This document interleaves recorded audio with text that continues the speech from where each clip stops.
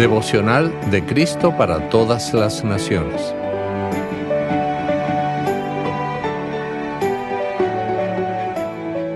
...13 de octubre...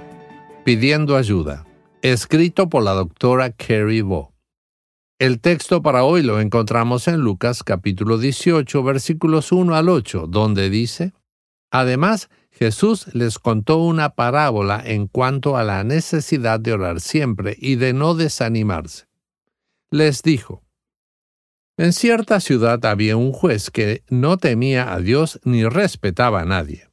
En esa misma ciudad había también una viuda, la cual acudía a ese juez y le pedía: «Hazme justicia contra mi adversario».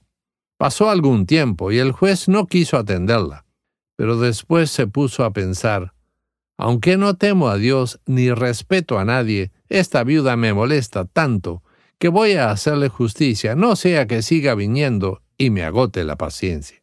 Dijo entonces el Señor: Presten atención a lo que dijo el juez injusto. ¿Acaso Dios no les hará justicia a sus elegidos, que día y noche claman a Él? ¿Se tardará en responderles? Yo les digo que sin tardanza les hará justicia. Pero cuando venga el Hijo del Hombre, ¿hallará fe en la tierra? Me encanta esta historia porque la mujer es muy persistente. La están tratando mal y ella sabe que tiene un caso legal absolutamente sólido. Si logra que el juez programe su caso, ganará.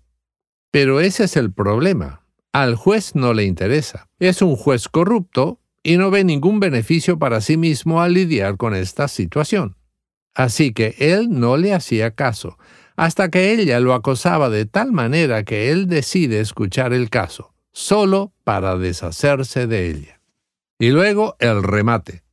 Si un juez malvado puede ceder así solo porque alguien le sigue insistiendo, ¿no hará Dios mucho más cuando las personas que ama clamen a Él? Por supuesto, la respuesta es sí. Obviamente que sí. Debemos orar y debemos esperar que Dios nos escuche. Esto es obvio.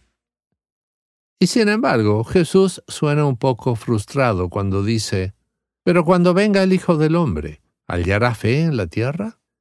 En otras palabras, ¿por qué no me pides ayuda? ¿Por qué no estás orando? Despierten, gente. Creo que todos podemos relacionarnos con esto. Después de todo, ¿a quién no le ha pasado que se da cuenta que alguien amado estaba en problemas y no le pidió ayuda? Te están contando la historia y dentro de tu cabeza estás gritando: ¿por qué no me lo dijiste? Podría haber hecho esto y aquello para ayudarte. A veces nos olvidamos de pedir ayuda.